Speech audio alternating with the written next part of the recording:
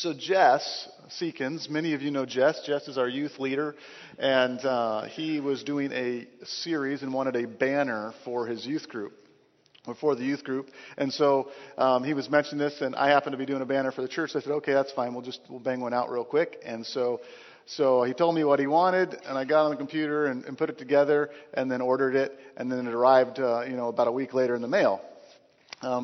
Taylor, I need your help with this. So I don't know if you can see this, but he was doing a series on identity. And so we're going to switch. You're going to have to come this way.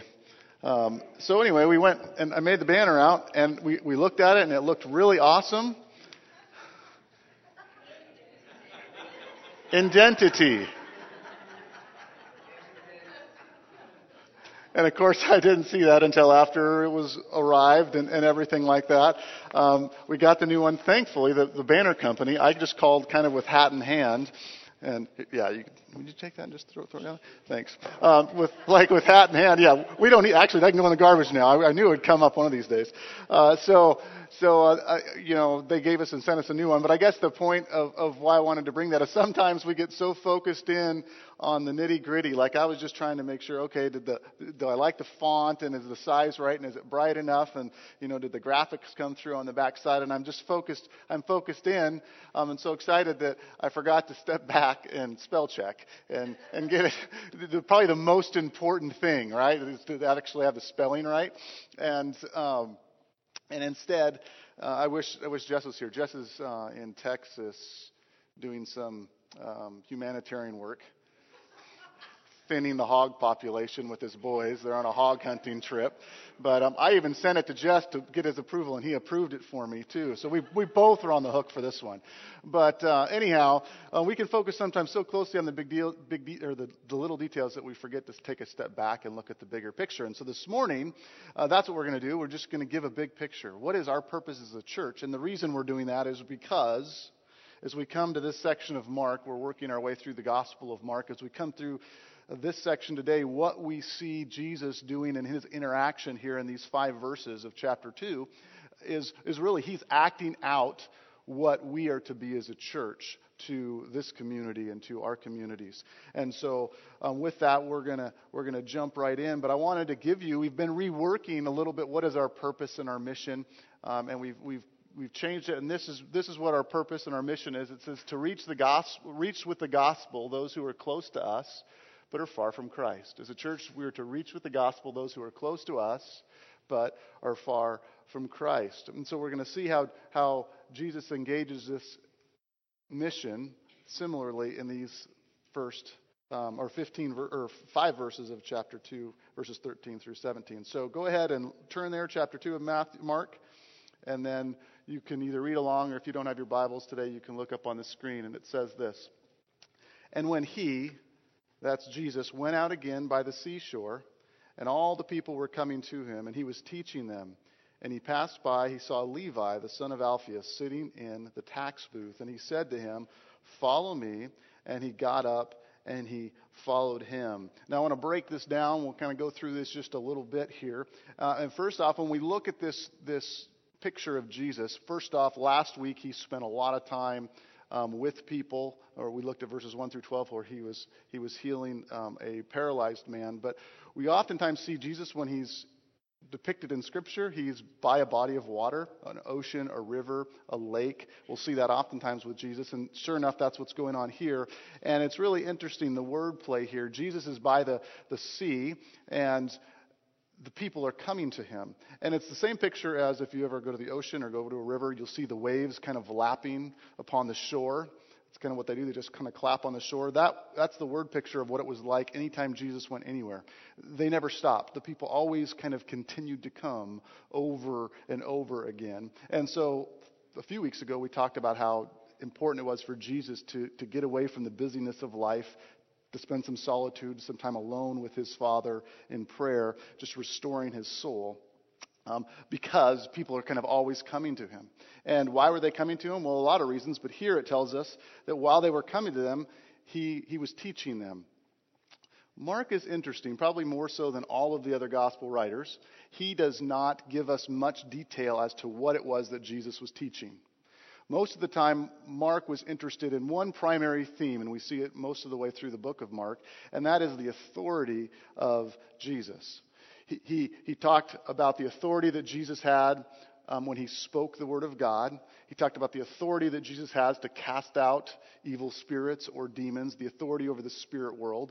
Last week we saw that he had the authority to forgive sins, and he proved that authority. He backed that authority up by healing the paralytic when his friends raised him or dropped him down through the roof, when they lowered him down through the hole in the roof. So we see this picture. Mark really wants people to understand and grasp the idea that it's the authority of Jesus that's most important.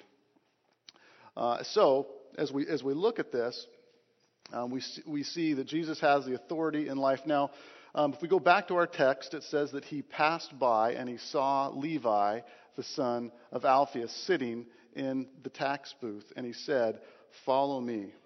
Now, what is interesting about this story is that there probably was no one in that scene when this was taking place that was more surprised that Jesus singled him out than the person of Levi. And it was also probably a great surprise to Jesus' disciples as well as the people that were watching that Jesus would go to Levi, this guy at a tax booth. Because you see, a tax collector in Bible times, well, it's probably not too much different than the IRS today, except much, much worse. That the stigma on a tax collector was really bad. And so a tax collector was someone that was to be avoided. I don't know if you're like this, but you're walking through the store and you see someone that you don't want to talk to at the moment, and so you find a different aisle to go down. I know I wouldn't do that because I'm a pastor. I would never avoid conversations with people, but I'm sure maybe you have done that. But this is kind of what it was with tax collectors. They were to be avoided, not to be gone to, and Jesus does just the opposite. Now, tax collectors, they got their occupation one of two ways. They either became a tax collector because they bought a franchise. In those terms, I don't know what those terms were, but they basically buy a franchise and earn the right to have a tax collecting booth in a certain region, certain city, certain town to collect certain taxes. So that was one way you became a tax collector. The other way you became a tax collector is you go down to like City Hall, you go to the government, and you would bid for the job. And the highest bidder would be the one that would earn the right to have the licensing to go out and to be a tax collector. So those are the two main ways. Either way you look at it, both of those options to be a tax collector was a very expensive option. So to be a tax collector, you had to either come up with money or you had money. But the issue with tax collecting is not only did you have that franchise or that right to sell taxes, but you also had a quota. And you had to be able to reach your quota or you would be fined or you would be imprisoned. And so in order for that quota to be met, the government would give tax collectors a unrighteous ability to enforce their quota. And what tax collectors were known for doing, because they had to raise a lot of money, they would go out and squeeze people for their cash and for their money. And then in order to get anything above and beyond what their quota was what they got to keep. And so it was perfectly okay for a tax collector to like hire mobsters or bouncer type folk to be their muscle. And so they would go around and they would squeeze people for money. Not only was that bad enough that they would do this, but they were also collecting money for the Roman government, which no one liked because it was an invading government that was very unrighteous and very, very oppressive to the people. And so there we have the tax collectors, and this is the person that Jesus came and sought out and went after. So when Jesus came to him, I'm sure he was like, what in the world is going on? Why is Jesus talking to me? And I'm sure Jesus' disciples and the religious people are like, what in the world is he doing talking with that scumbag? And we'll see that in just a minute. But what's really cool about this is what happens next. The response that this tax collector has as it relates to Jesus coming up to him. And Levi's response is simply this. He says, he got up and he followed Jesus. He got up and he followed him. Got up and he followed Jesus. So it would be pretty easy just to kind of read by that statement quickly, but one thing I want you to notice is that Levi, by getting up and following Jesus, he was giving up his livelihood. He was giving up his career. Unlike most all of the other disciples who were fishermen or craftsmen, they still could return to their trade at some point, or even work on the side to earn money in their trade. Levi couldn't do that.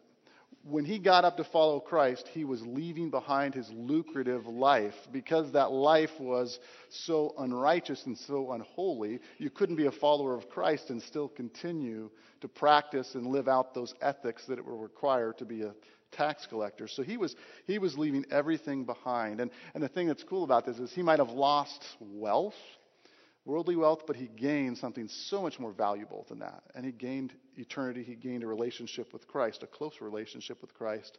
Makes me think of what Paul says in Philippians 3. I count everything as lost because of the surpassing worth of knowing Christ Jesus my Lord. For his sake I have suffered the loss of all things and have counted them as rubbish, as manure, in order that I may gain Christ. As we look at what Levi did here, I mean, it's easy for a lot of different categories of people to look at their own lives. And so you talk about students, and I know the students, when they talk about identity and talk about their identity is in Jesus, when we're followers of Christ, we tend as students, you can lose out on some popularity. You can lose out on social standing, because when you stand up for the causes of Christ, oftentimes you will get rejected by the world around you. You'll get labeled as a religious freak, or labeled as a hater, which couldn't be any more further from the truth, as we see Jesus will portray here in just a minute. For adults, oftentimes, the things that are hard to give up are things of the heart, giving up bitterness, giving up anger, things like this that get in the way of our following of Christ. Serving others well is the stuff that's inside the heart. And also for those of us who are married, we know that if we're not dying to self, like Philippians 2 says, if we're not serving our spouse sacrificially, we're really not following Christ. We're staying seated in this picture, kind of like in our tax booth. And for us as a church, it can be the same way. If we as a church want to just kind of sit around in a comfortable holy huddle and just kind of like, this is our little place. We don't want to, by faith, step out and reach out to this community and love this community, share the love of God with this community. And in essence, we're not following the love of Christ. And so it gives us great opportunity. When Jesus called Levi didn't sit there. He didn't question. He got up and he followed. He stood up. It was an active process. And it just kind of points us to the question, is there anything in my life? Is there anything in your life? And I would guess that if we're honest, we all could say yes to this. What is it in our lives that is keeping us or holding us back from following Christ? Is it something that we haven't done what Paul has done here and counted it as a loss, but we're still kind of hanging on to it? And that could be something physical. That could be something intangible. It can be a relationship. It can be all kinds of things that may be holding us back from following Christ with absolute abandonment. So when we say this is what we're about, we're about reaching with the gospel those who are close to us but far from Christ. This is what we're talking about. We're talking about the willingness to give up anything as a church so that we can reach out to those that are lost and love those that are lost. So there's one other really cool thing before we go on to point 2 that I wanted to look at with this story of Levi.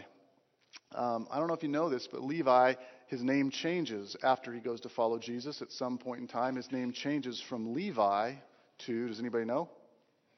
To Matthew. And do you know what's significant about Matthew? Matthew, it's the same man that wrote the gospel that precedes the Gospel of Mark. Same guy, Matthew. So what's interesting here is he gets up to follow Christ and he is losing a very lucrative lifestyle. And yet he will end up becoming one of the most famous, well-known authors of all time, of all of human history.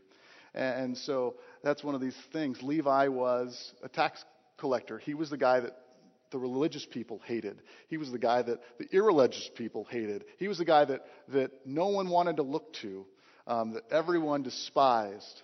And I guess it just kind of leads to this point specifically. It leads to the point that don't give up. Don't give up on people that God hasn't given up on yet. Because there's people in our lives and there's people in our town that we can see when we're at the trading post or when we're at the gas station or when they cut us off, and hopefully not when we cut them off on the one of a few ways to get out of town, that we could think, because we've seen them, regardless of where they come from, we can think that's just a lost cause. But the reality is that we are called to love them. And God hasn't given up on them, and we can't give up on them either. So practically, what does this look like? Marshall alluded to it. We said last week that on the 25th of this month is opening ceremonies. Jess is going to be there to do the opening prayer for the baseball season. And there's 5 or 6 business owners in our church that are sponsoring teams. This is the biggest sporting event, one of the biggest activities that our town does. And so it should be the thing that we as a church support in whatever way that we possibly can. And what we've asked is that we would show up. We would show up to support those opening ceremonies. And then just while we're sitting there and watching the ceremonies, we can look out at the people that God has placed close to us.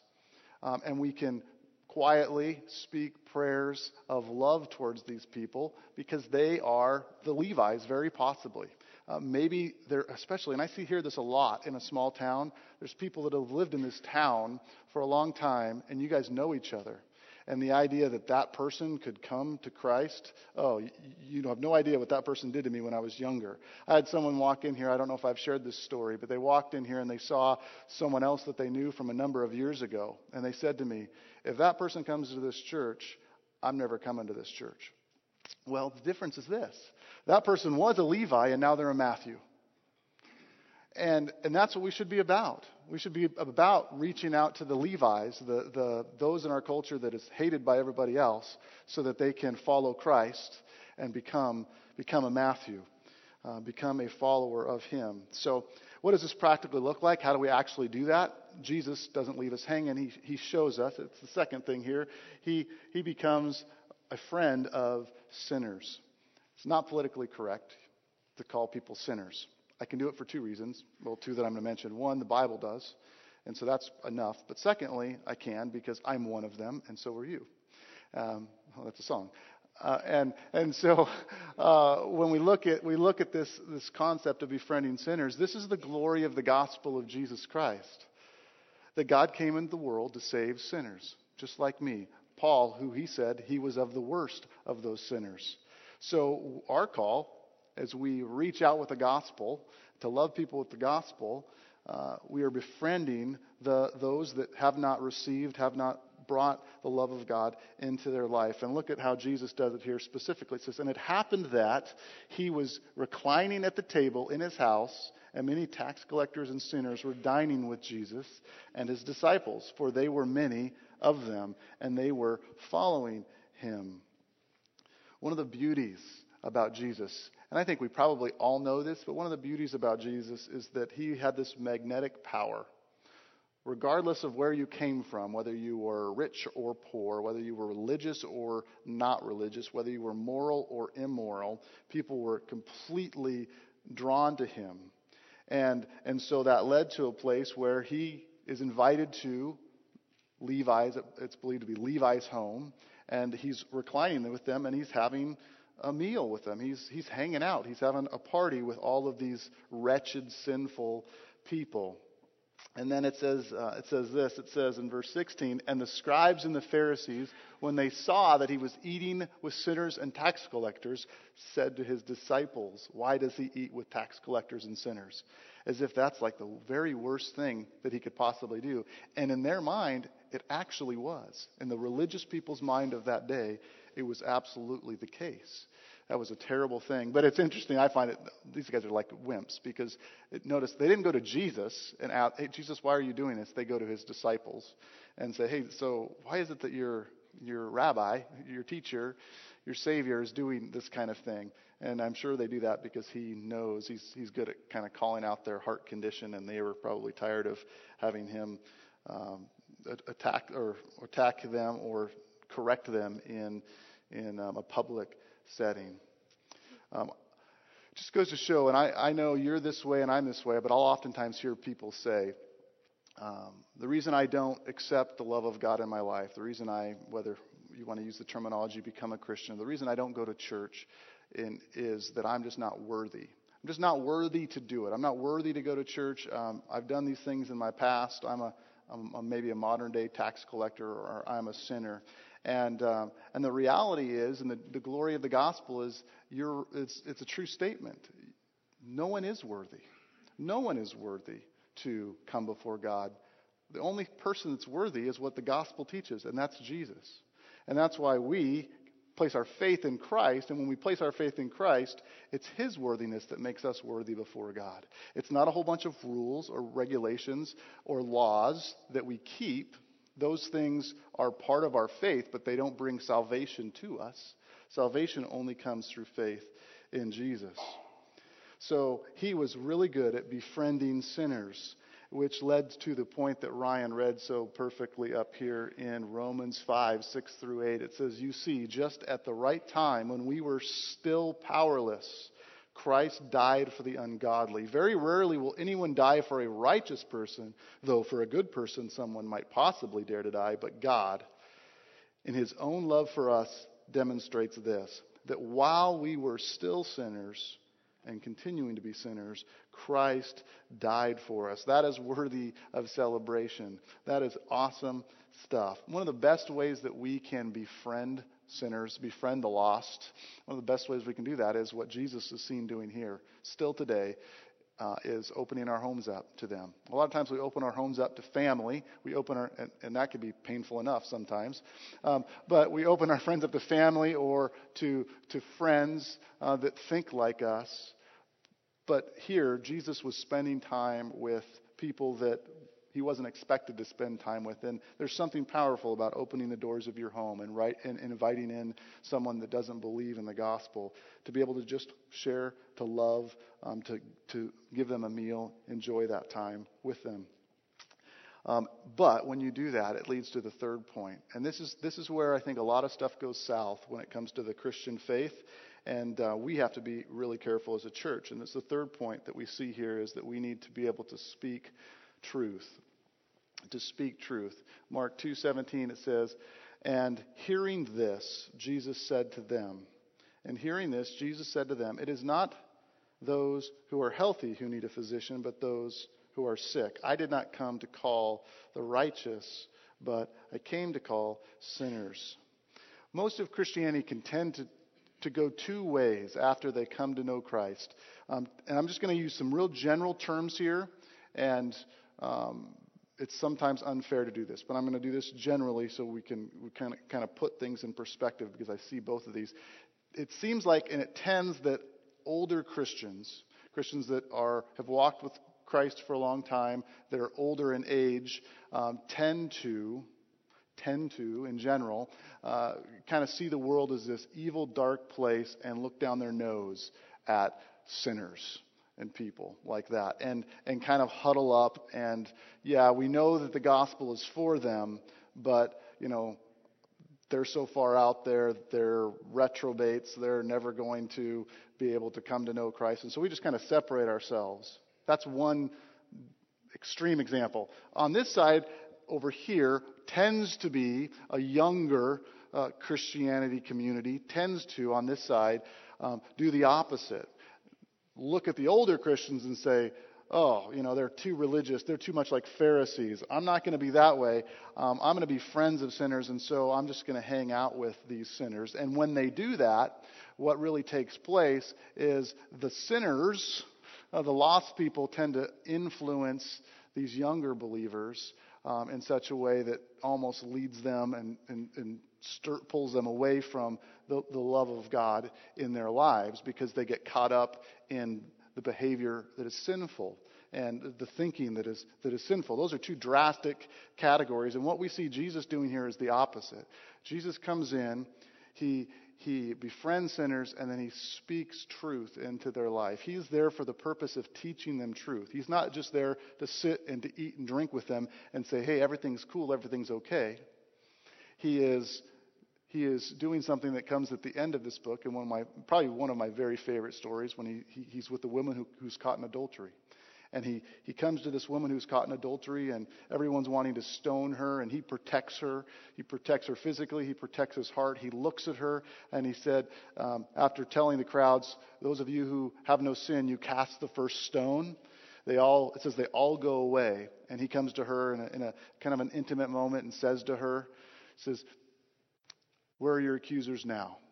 And she says, they've left. And then he says what? He says, nor do I stand here and accuse you. Go now and sin no more. Go now and sin no more. So he loves her, he cherishes her, and then he, in a loving, gentle way, speaks truth into her life and raises the bar and says, I love you. You're okay in my eyes, but go and live a life worthy of our relationship.